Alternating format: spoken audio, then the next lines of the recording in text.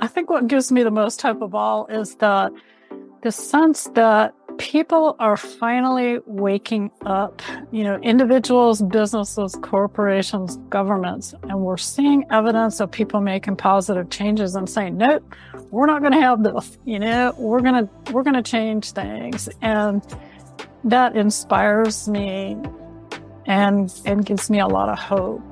Hello, and welcome to the Conspiracy of Goodness podcast, where you'll hear conversations that generate one aha moment after another. There is an enormous wave of goodness and progress well underway in the world that almost no one knows enough about yet. So it's so hidden by the negative noise in our media that I'm calling that wave a conspiracy of goodness. Yes, it is still an amazing world. And on this podcast, we'll introduce you to the people making it that way. If you are tuning out the negative news more and more these days, this podcast can be your touchstone, the place where you get some connection to progress and remarkable inspiration. And you'll learn about countless ingenious people who are improving our shared futures right now. We have to know about the good news so that we can think better and have better ideas ourselves in our circles at work and in our family.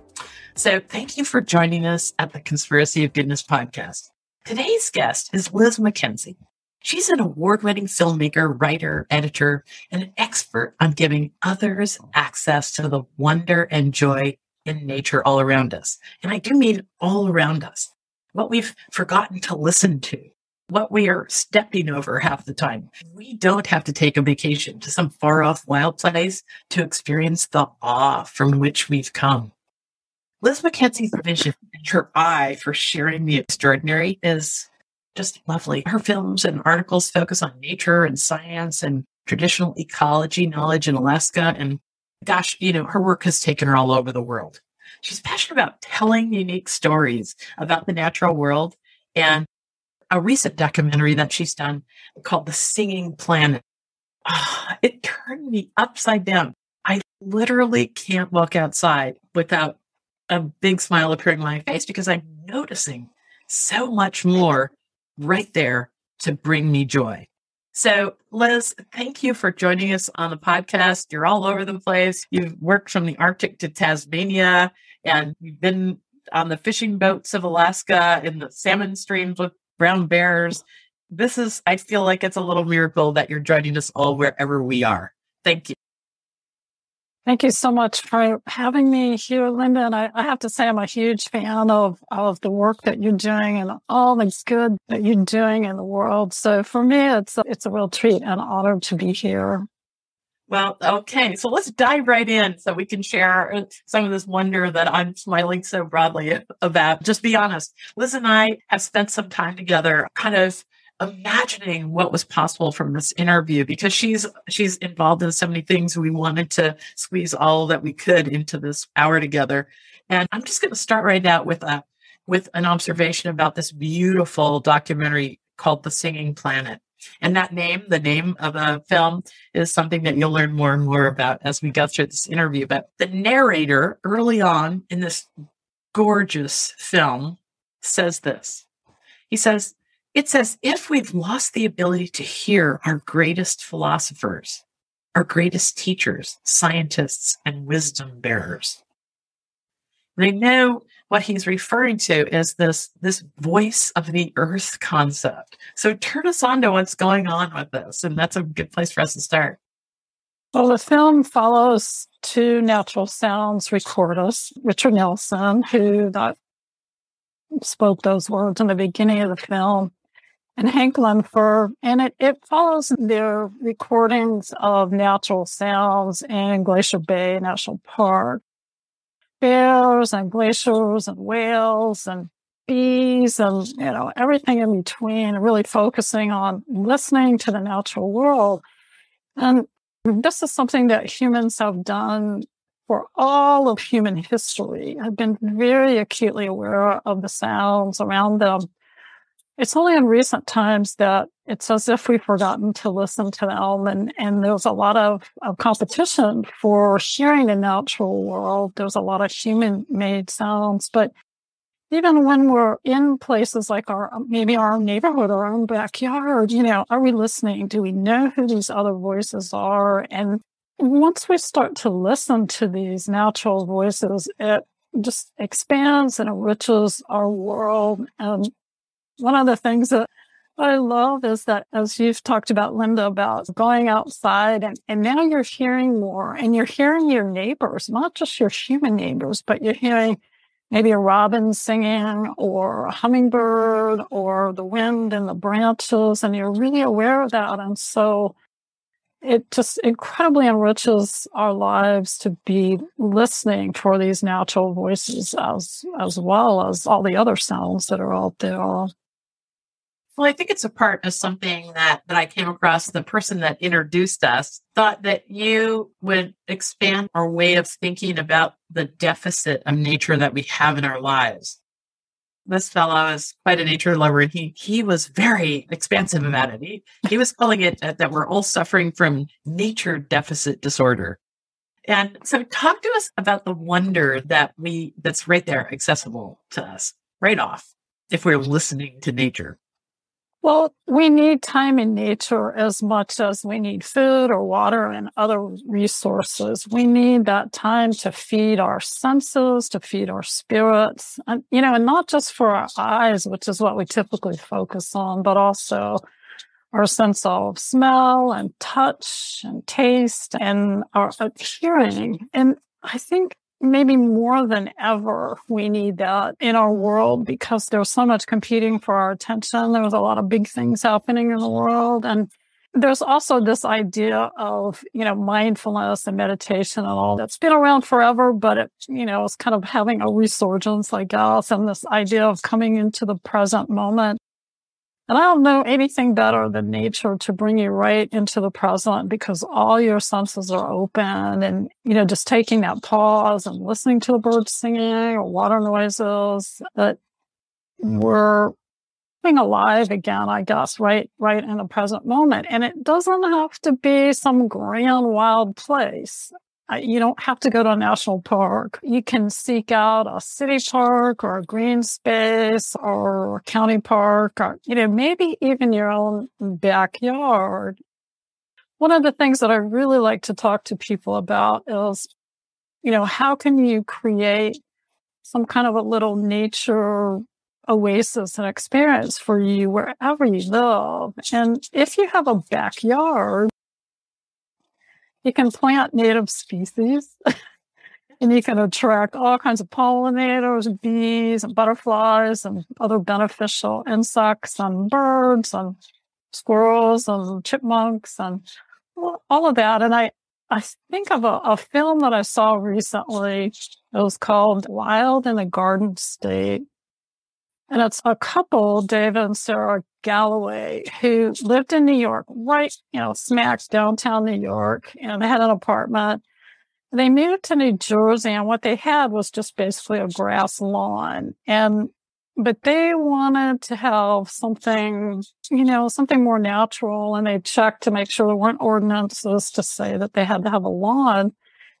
And over a number of years, they transformed this grass into a beautiful biodiverse garden by planting native plants. And so they had everything, including monarch butterflies and nesting songbirds coming to their yard. So they went from this basically what was kind of a sterile environment, a lawn that needed chemical treatments and a lot of water and to keep it beautiful and green, into this beautiful biodiverse garden, a habitat for all kinds of plants and animals. And I think we're going to see more of this as we go on, and especially gardens that don't require a lot of water or chemicals. But, anybody can do this. If you have a little patch of lawn, you can do that. And if you live in a neighborhood that possibly has a vacant lot that could be turned into a green space, and maybe you could get it donated for that or fundraise for that to turn it into a green space. And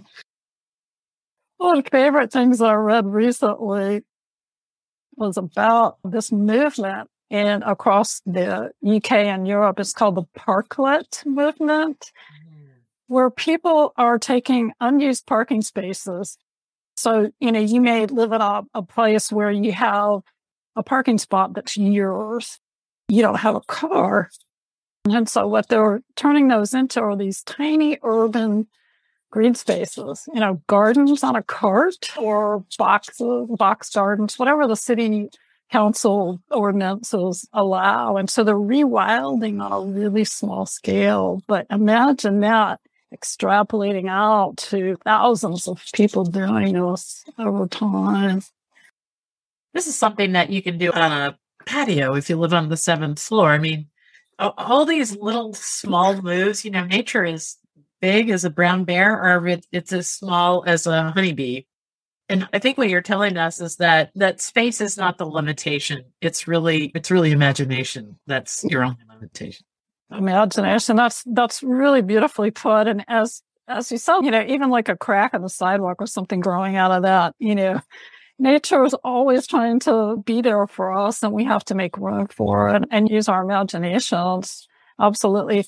When I lived in Miami, I was, it was a very urban area. There were some palm trees around, because it was Miami, but all I had was a balcony and a lot of concrete around me. But I had a bird feeder on my balcony, and of course you have to be careful, birds want to run it into glass or anything, but I had regular visitors to my bird feeder, and it just made all the difference for me, being a nature lover in this urban area, to have those birds come visit. Yeah. An episode or two ago, we talked to Blaine Merker, and he is the one who started the Parklit movement. Yes. It's funny that you should mention that. Yeah.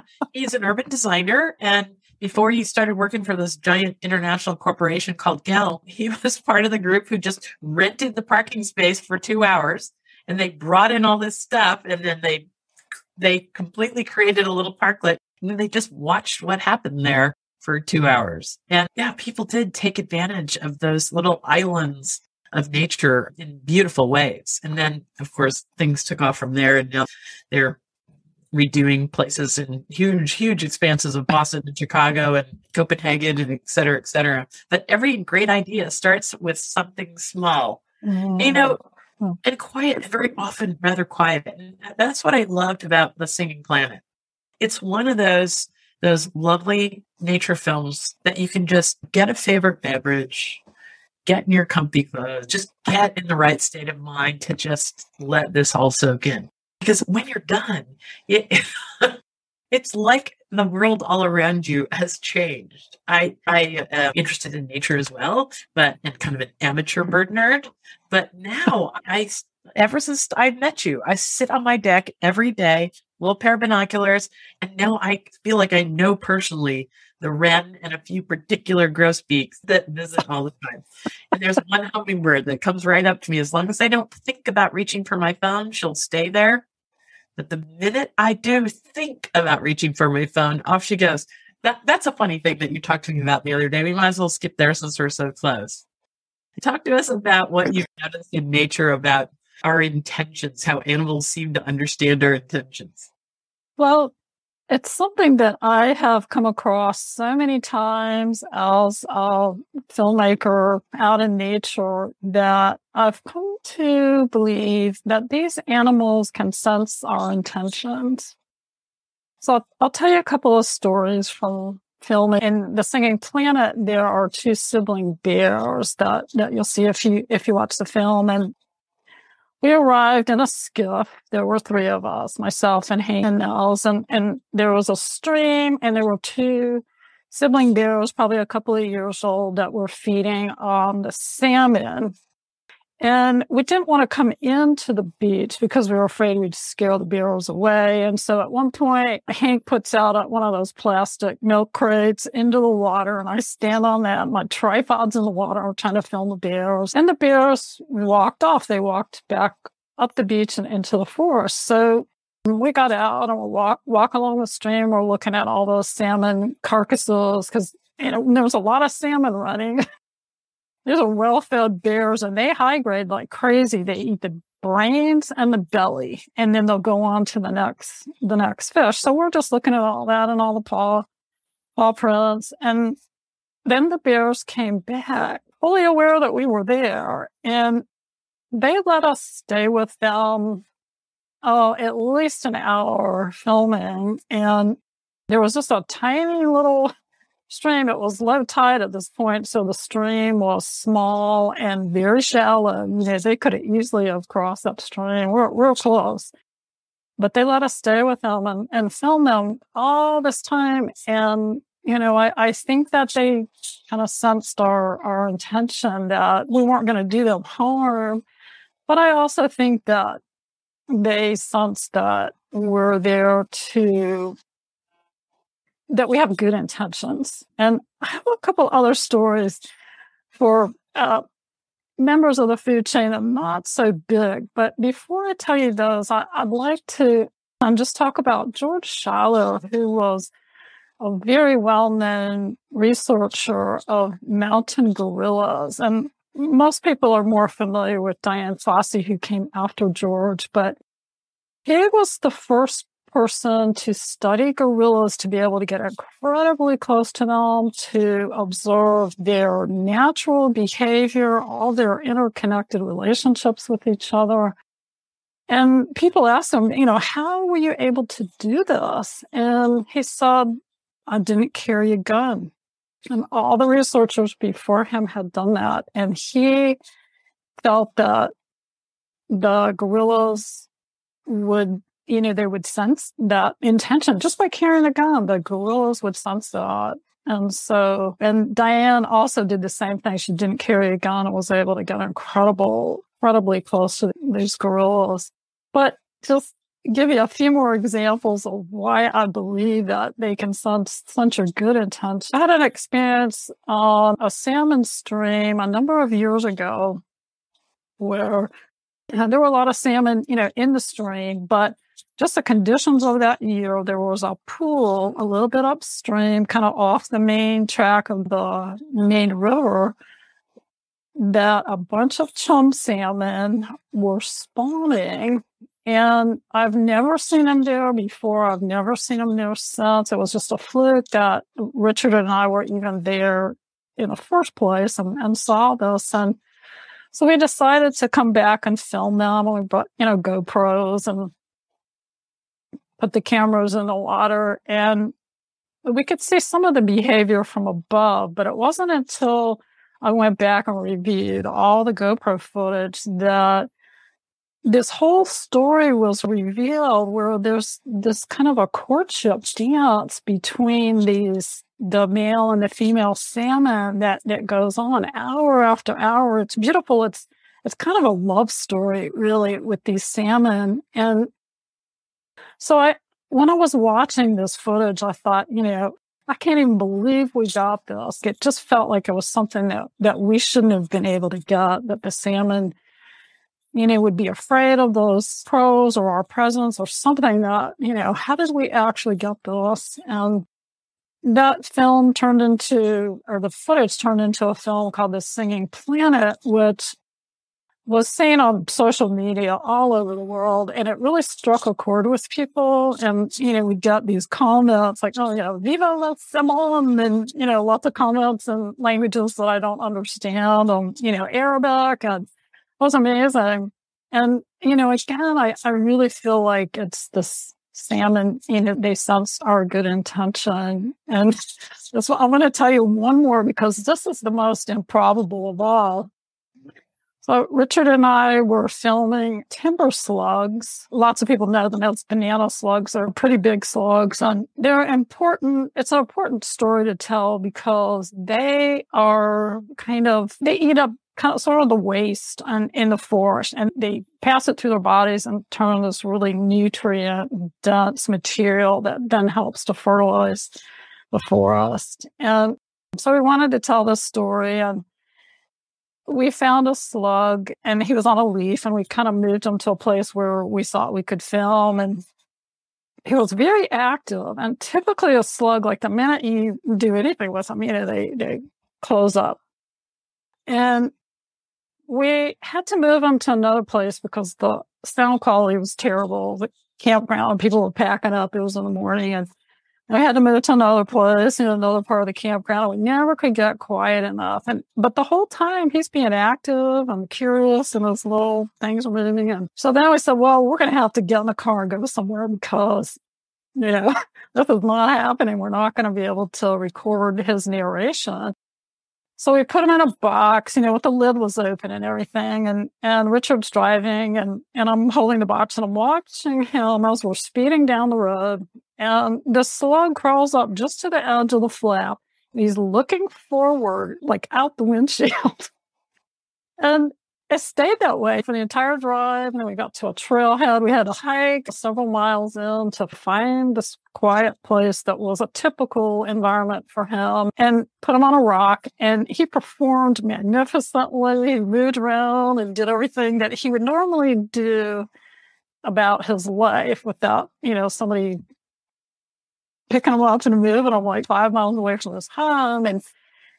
And when it was all over, there's even one point where Richard's reading out of his book, The Island with Sand. He wrote a passage about these slugs, and he's reading it to the slug. And the slug is looking at him while he's reading. He's kind of reared up looking at the book.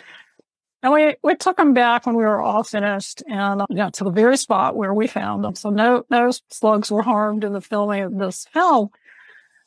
But I say this because this was really unusual behavior for a slug. And it happened. And for me, it's just another example that these animals sense your good intentions.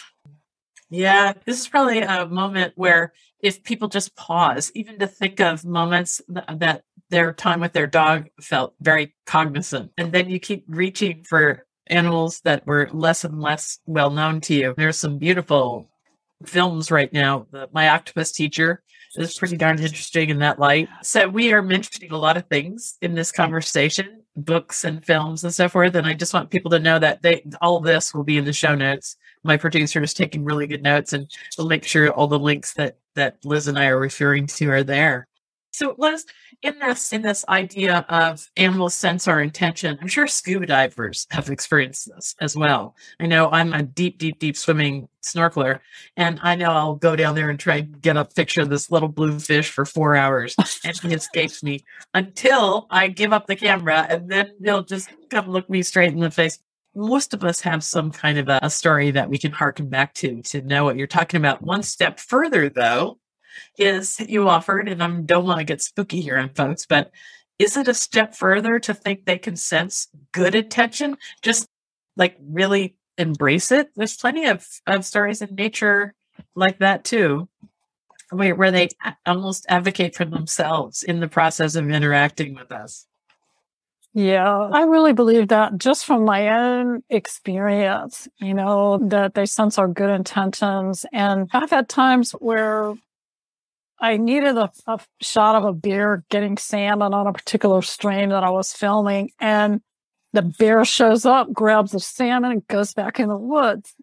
Like it was almost like, like I had rubbed a magic genie or something, and it happened. And I've seen that, just happen over and over again. And I feel that, along this lines of learning to listen to the animals, that we need to learn to listen to their stories, the stories that they're telling us all the time. And as a filmmaker, I really feel like these animals are helping me to tell the stories in a much deeper way than even what I might have envisioned.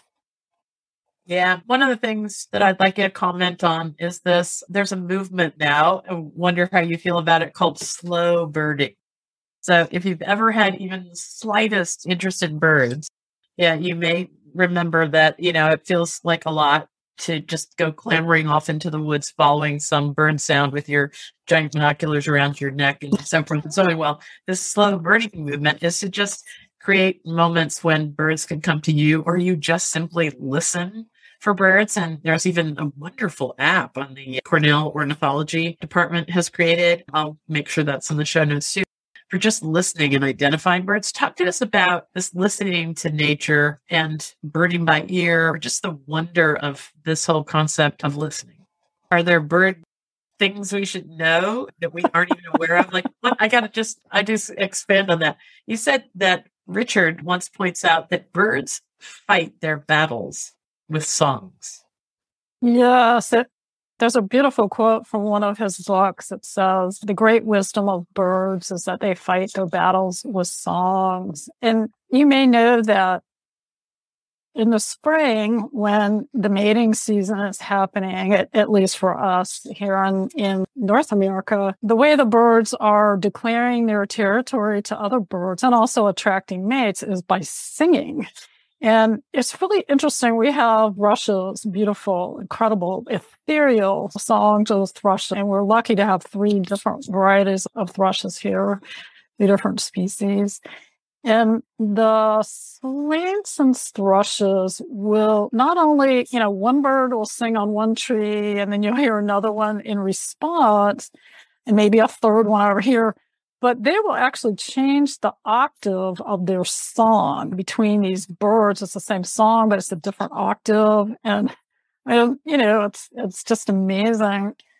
But learning to hear the voices and knowing who's making the voices or making the sounds, who's talking to you, is a pretty wonderful thing, because even if you can't see the birds, and often you can't, you might be lucky to see the birds.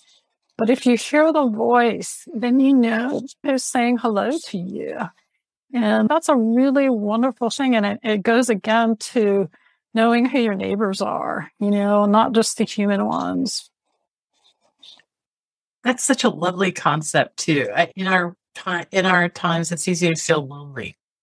But when we know more, when we hear more, when we listen more, everything seems more expansive. Tell me some folks who are doing more and more of this that you might know about. Are you aware of, we gave the example of the little parklets popping up here and there, but do you know some innovative things that are happening to make natural places more accessible, nearer, more cleverly restored? What's going on in this world?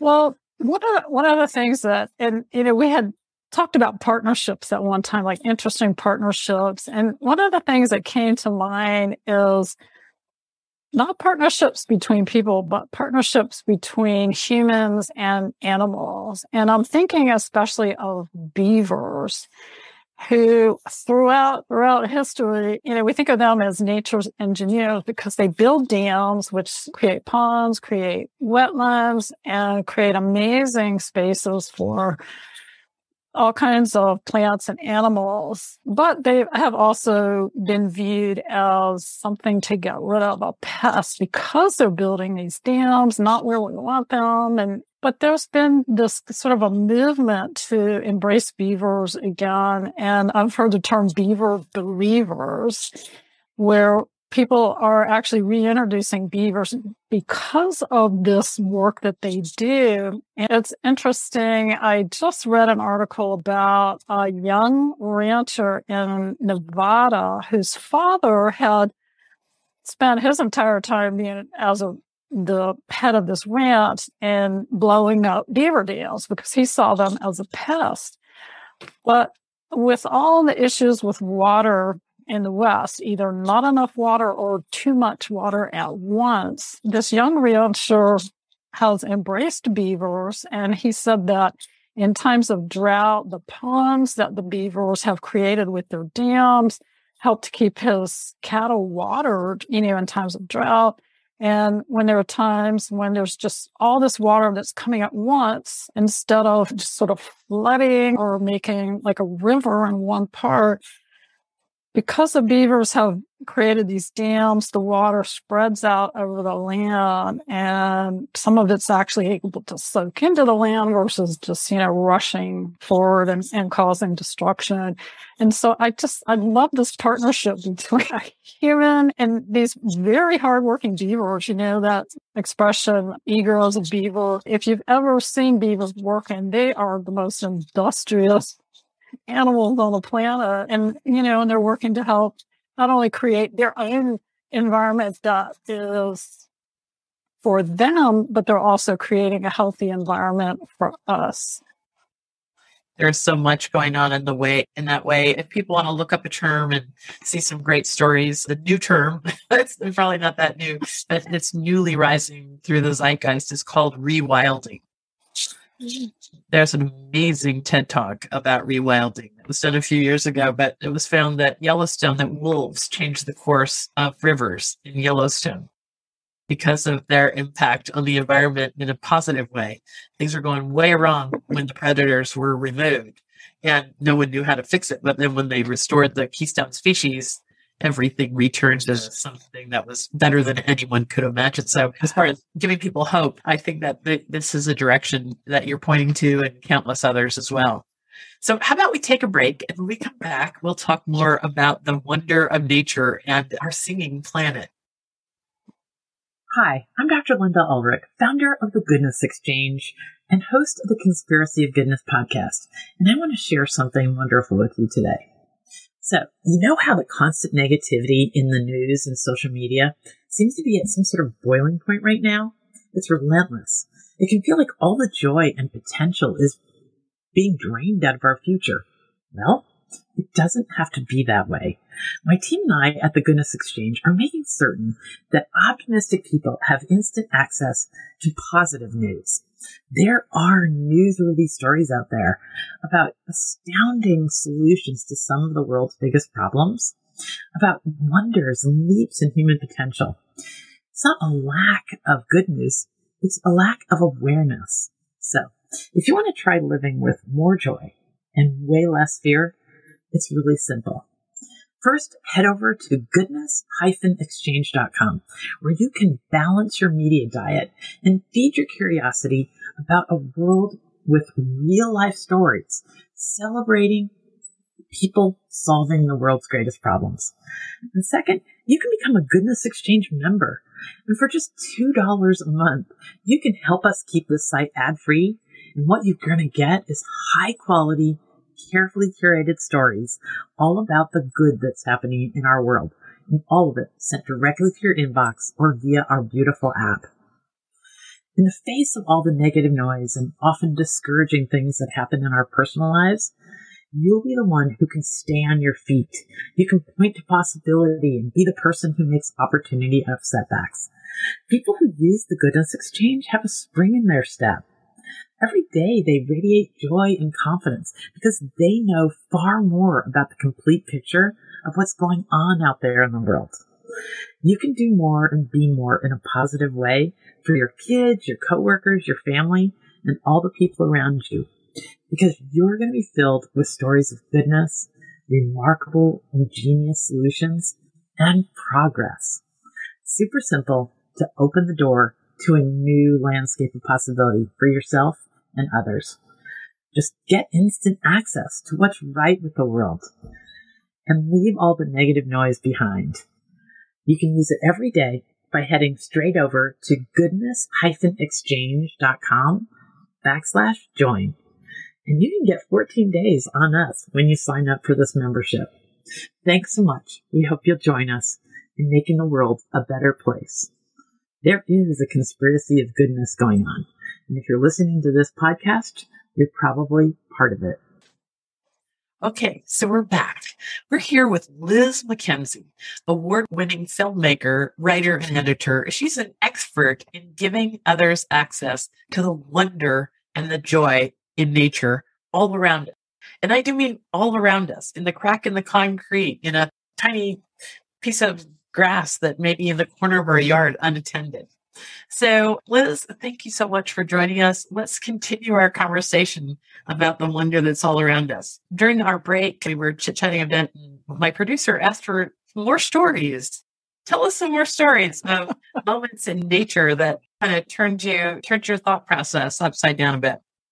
Oh gosh, there's every time I go out, there's something that changes my thought processes, honestly. But just a couple of things that came to mind. I was filming a dragonfly on the edge of a salmon stream and feeling so lucky that I actually, found this dragonfly and could get close enough to it and didn't fly away or anything. And and it's fluttering its wings. It was beautiful.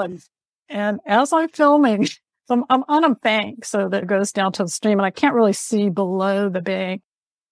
And as I'm filming up close to this dragonfly, a bird comes up from below and eats the dragonfly. You know, I mean, I did on film. I did. That was a very real moment there out in nature. Very real moment. The other thing that comes to mind, and it's maybe might seem like a really small thing, but to me, it kind of changed my whole world. I was out in my early days of living in Alaska. I was out with a birding expert who had come to town to give a little workshop on birds. And we're out in this kind of woodsy area. We're all with our binoculars, and he's listening. You know, he can hear the birds. I could hear something. I didn't know who was making a noise, but of course he knew what everything was. And so he could point out where these birds were. And it was a little bit of a cool morning, but the birds were singing. It was in the spring, and we found, and I don't remember what kind of bird it was, but I could finally see him in my binoculars. And as he was singing, I could see the throat moving. I could see the chest. I could see the heart pumping of this little bird, and hearing this incredible song and actually seeing the mouth open and close as he was singing. And because it was cool, every time he opened his mouth, there was a little puff of steam that came out, just like when we can see our breath. And it was such a profound moment for me to hear this bird singing and see this happening, you know, right in front of me. And it affected me so much that when we were filming for the Singing Planet and kind of thinking about, you know, what's the story here? What is it that we're trying to tell in this film? That I wanted to give that same experience to the viewers if they could possibly see the bird's mouth moving as they were singing, see the chest moving as they were breathing. That, you know, I wanted to give that experience to the viewers of the film. These are the kind of moments that we each sort of realize what we're built to create. If we aren't taking people on a journey, they won't be going on it. Like, I have decided from the things that we do at the Goodness Exchange, interviewing and talking to person after person who is changing the world in some way for others, that almost all of us are uniquely built to contribute something. And that story right there, that moment where you allowed yourself to be moved by something that seemed so small, I think it's what most of us are looking in this world. We're looking for these aha moments when we discover what really brings us alive. Yeah, I so agree with that, Linda. And I think that's one of the beauties and the value of nature that maybe we don't think about, that when we have time to slow down a little bit, be in nature, however that is for us, whether it's a city park or a green strip or our own backyard or some big, wild, beautiful place, that we have time to just be with ourselves, be immersed in all the beauty, all of our senses are alive, and we can hear that voice inside ourselves talking to us and helping us figure out what that thing is that we have to give and contribute and what brings us alive. We referred to it earlier, but I think I want to make a bigger point of it than we did. This movement towards mindfulness, whatever that means to each person, it does mean being totally present in the moment. And there is almost nothing more accessible and simple than just sitting somewhere and listening for the man-made sounds, listening for natural sounds, listening to our own heartbeat. Sometimes I could hear my own heartbeat, and I'm not sure that's a good thing in my ears. But in this day and age, it's easy to lose hope. So talk to us about, I'm sure that you have things that just hit you broadside, like all of us in the news or what have you. Talk to us about not losing hope. Well, I love this question. It's something that I grappled with, especially when I, like a lot of us, was absolutely glued to the news every single day for the last number of years. And one thing that helped a lot was I was always searching for the good news and coming across your podcast and your newsletter. And I especially love the weekly, start your week with something good. I just love that because I can read that on Mondays before I look at the news, and there's always amazing stories in there. And I'm thinking of one in particular. I think it was just in this week's episode. It was about this. I think it's the world's largest shipping company, containers, and they rerouted their shipping lanes to avoid is it the blue whale? Let's see. Yeah. And other cetaceans, other whales and porpoises and all that. They made an intentional decision to put those animals first. And that gives me hope when I see a big company like that making a real impact in another species, in the life of another species. I love that. And it gives me hope. And there's stories like that, big stories and little stories all the time. But as you point out in your podcast, we're bombarded with those big stories. And because we're all just sucked into that, there's this algorithm that keeps those stories at the forefront. And, we really have to look for these other stories, but they're there. And now when I read the news, thanks to you, I'll get the headlines, I want to stay informed, but I'll quickly start scrolling down to see, okay, where are the positive stories? Where are the stories that people are making a difference, have done innovative things, not just for the natural world, but for the human part of our community as well. And that keeps me positive. I will tell you that things have changed. There is a giant wave. When I started the Goodness Exchange in 2013, we figured out we had to look through about 300 or 400 pieces of awful news to find one or two good ones to put in that Monday newsletter. For people who might be interested, if you go to the Goodness Exchange, goodness-exchange.com, you can sign up for our Monday newsletter, and that's what Liz is referring to. It is extraordinary. It is. It's just, even though it's my team that's producing it almost every week, I've moved to send them some note about this week's letter.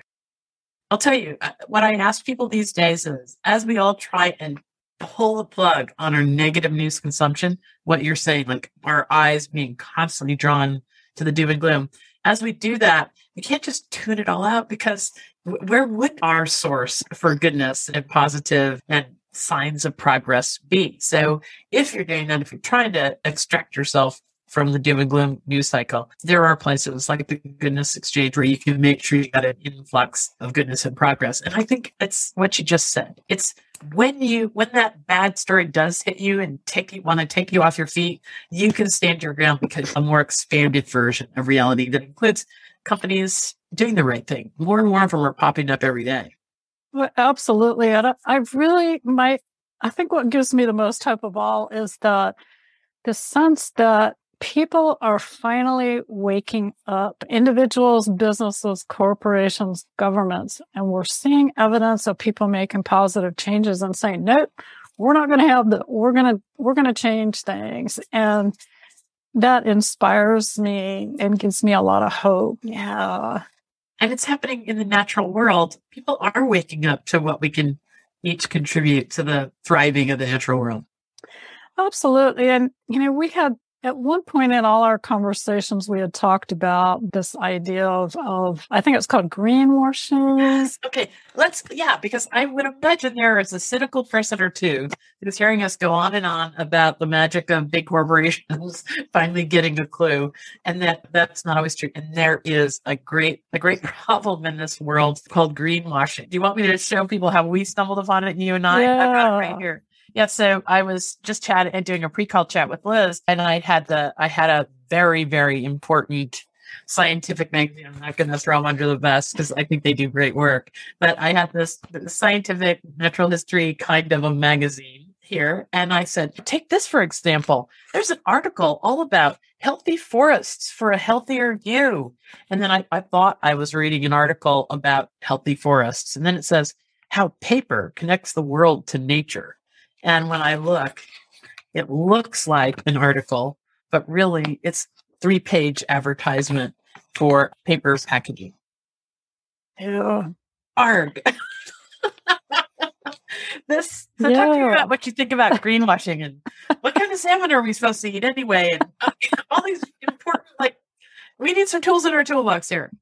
Well, I actually had to look up greenwashing to see, I want to make sure that I understood what it was. And there were definitions, especially by, reputable business sites. And there was one Business News Daily says that greenwashing is when a company purports to be environmentally conscious for marketing purposes, but actually isn't making any notable sustainability efforts. And I thought about, well, why is this happening? And because people care so deeply about the environment, they're affected by climate change, and they want to know that their money and their votes are helping the environment versus hurting or adding to the climate situation. And companies want to capitalize on that deep concern by their customers or shareholders. And I would say buyer beware. And I think the people coming up in the next generations that are younger than I am are, they're pretty savvy and they want to make a difference in the world.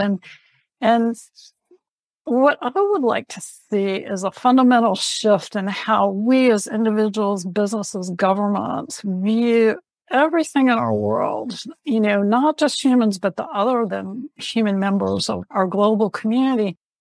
Not just as a resource for our benefit or for profit, but as an integral, connected part of our living community. And I would say, if we consider all of it as part of our family. And so the stories that I think of for corporations that are doing some really interesting thing. There was the one for the container line that altered their shipping routes for the blue whales, putting the whales first. Just recently in the news, the owners of Patagonia, it's valued at $3 million.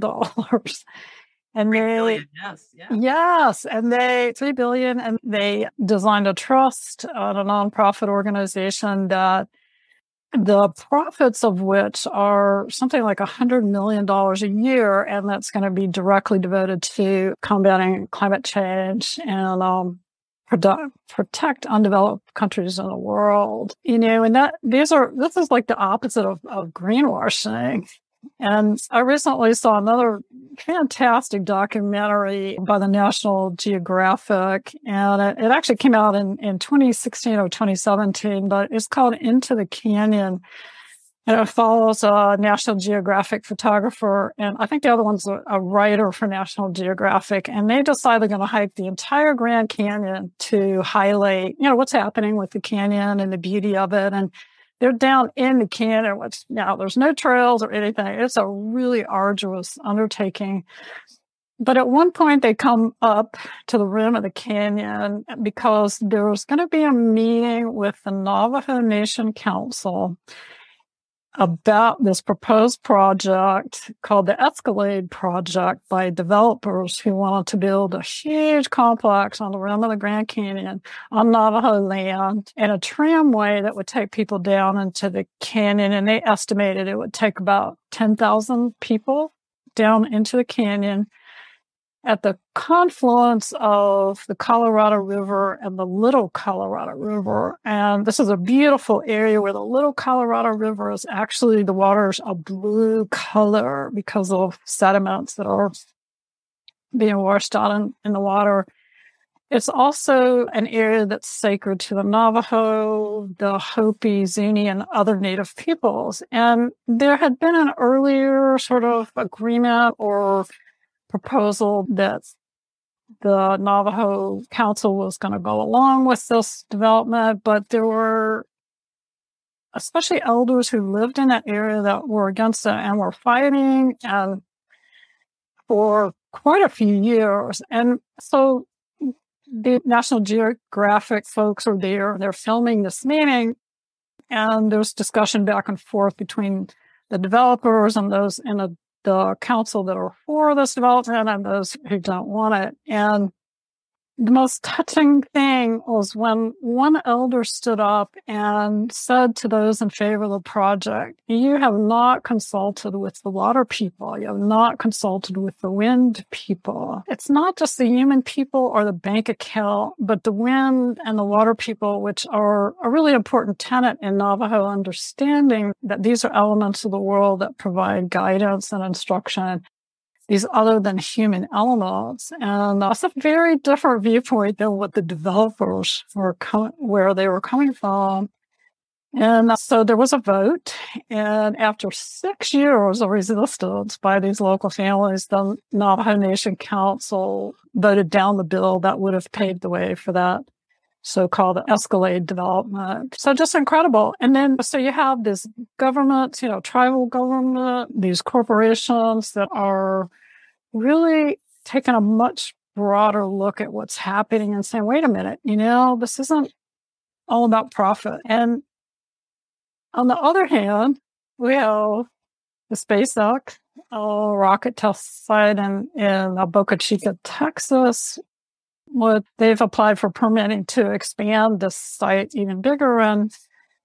But the Fish and Wildlife Service has documented a marked reduction in several endangered species of birds. And there are also the area around the SpaceX complex has some protected wildlands. And so it's not just the birds, but it's sensitive habitat for lots of other wildlife. And so this expansion is in question, whether they're going to be able to get the permit or not. And I think my question is, if we look at these proposals, look at any sort of project that we're going to undertake and take a viewpoint where we're listening to these other voices, not just the human ones, but the other than human voices. And is it worth losing a species or contributing to their loss or decline to test the SpaceX rockets? To me, that's really the essential question. And I'm not at all against space exploration. I'm so excited about the James Webb Telescope and all of that.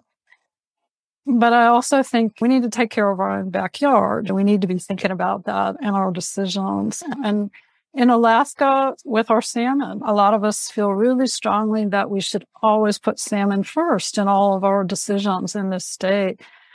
They're a keystone species. Not only do they feed people, but they feed over 100 species of other animals. And even the forest along the streams, it's been documented that the salmon, the trees growing along salmon streams are actually bigger than ones that are not along salmon streams. It supports the fishermen and their families, the processors, the people who transport this food all over the world. And those of us who live here, we depend on that food for our life and our ways of life. And so then there's the Pebble Mine, which is at the headwaters of Bristol Bay, and it's a proposed mine. There's deposits of gold and copper. And of course, we need minerals, but this is the largest sockeye salmon fishery in the world. And the EPA has said that the deposits from the Pebble Mine would result in unacceptable loss of salmon habitat right there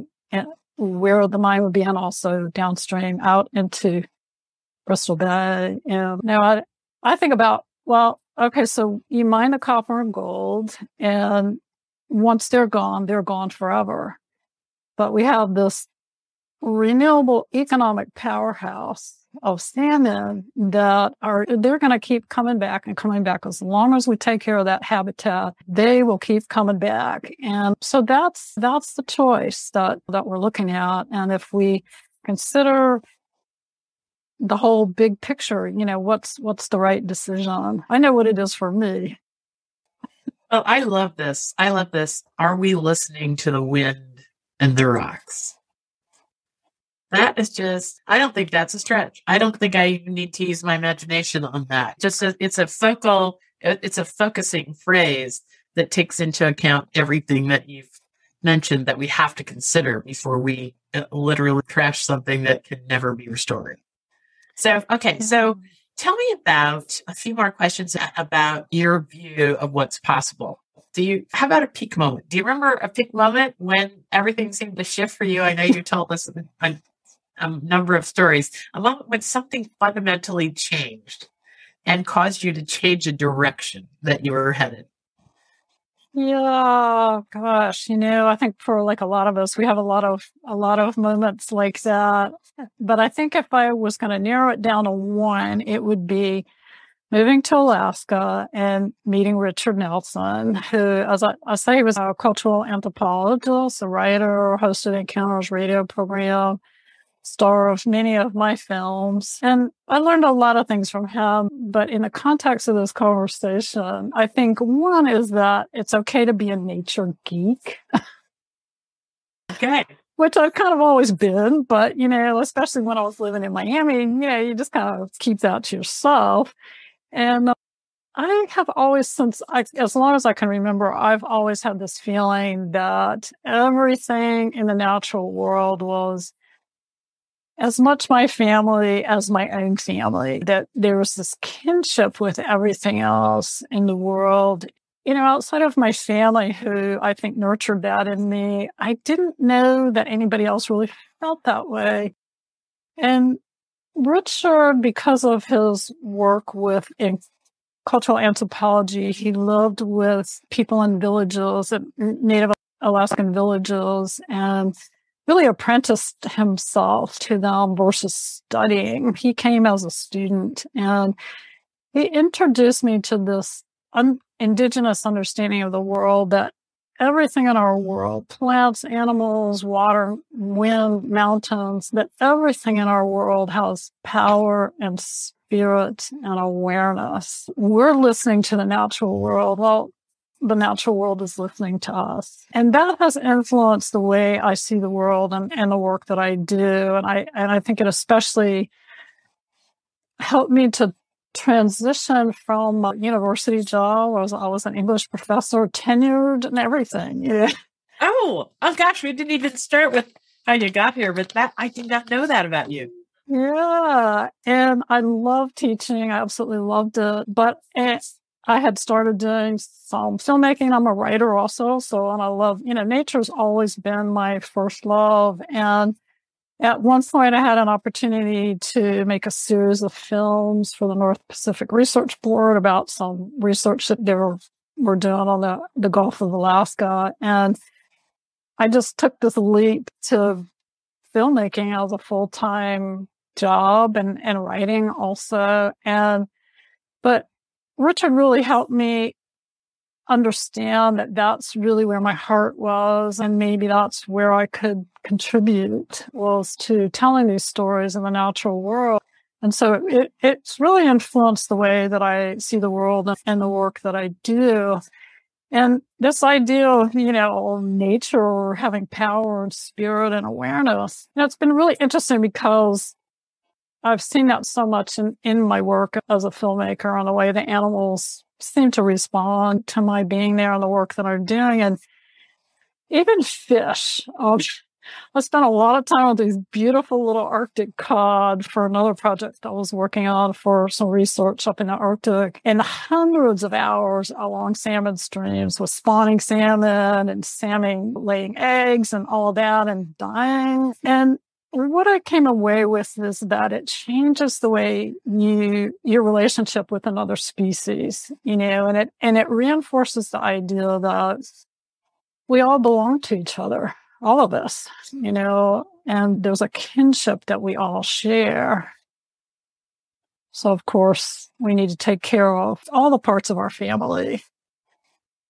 That is lovely. That's a beautiful thought to close on. What needs to happen to be able to take your work to the next level of impact and so forth? What's going on next, Liz?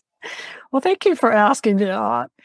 Well, I am continuing my work that hopefully is showing all these amazing animals and plants and where they live, and revealing their stories, and with the hope of opening hearts and minds and ears and eyes, so that people see them as something, not just food or resource to be extracted or something to watch on TV or even to go out and enjoy ourselves, but as fundamentally important to our well-being and the well-being of the planet. And to continue that work is always having that financial support to do that. And so, honestly, an angel that would help me with that support would be fantastic. And another thing that I would love to team up with businesses and corporations and governments and politicians that truly want to shift their approach to the environment, and not the greenwashing, but the ones who really want to make a difference and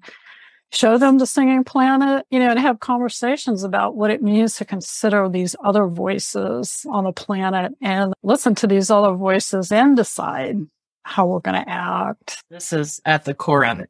All the 3 conversations I've had, including this one with you, that's really what I came away with, was listening for other voices. And listening isn't going so well in our culture, even listening to each other. So maybe if we've got to close our ears to each other, we can listen to the world around us a lot more effectively since listening to you talk about it. So what one change do you think would have the largest impact on the world right now, Liz?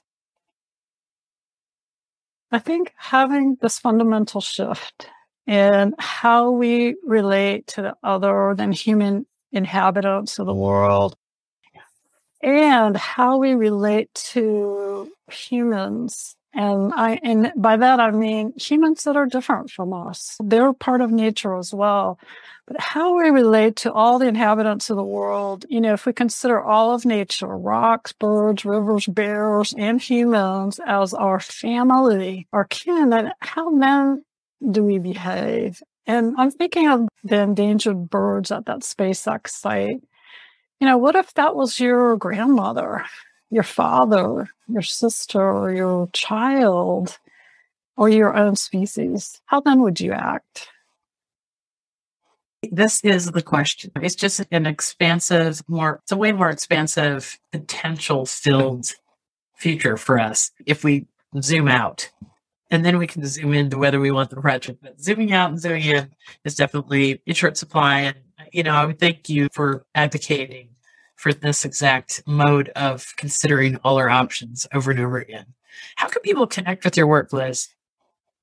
Well, there's several websites that feature my work. For the Singing Planet, if you go to thewildchorus.org, there's all kinds of information about the film, how you can watch the film, and information about some of the critters that you'll see in the film, and also about the people who are in the film.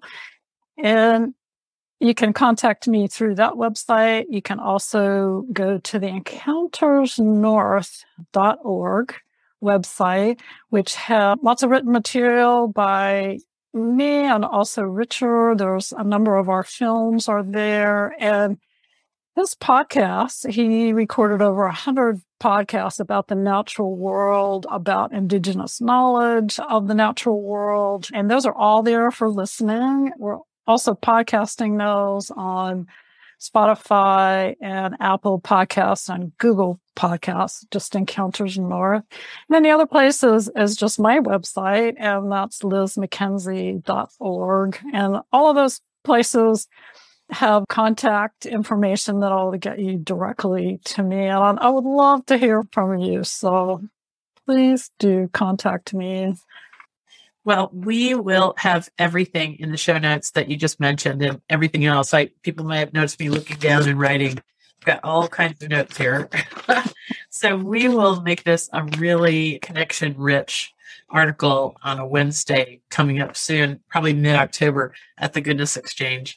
And join us there for all kinds of the hope and wonder that Liz and I are talking about. We interview the most amazing people who are changing the world in extraordinary ways. And remember to support all kinds of causes that you might come across, like Liz was mentioning. Get interested in what people are doing around you or halfway across the world, because your voice can make a difference. I think that's one of the things that Liz brought home to me in other conversations, was that all of our interests count. and that we can be counted, and it makes a difference in preserving what we've got now and enhancing things for the future. So thank you so much, Liz McKenzie. I hope all the connections to goodness and progress that we mentioned carry you through your week, and you start finding all the wonder that she and I have been talking about. Thanks.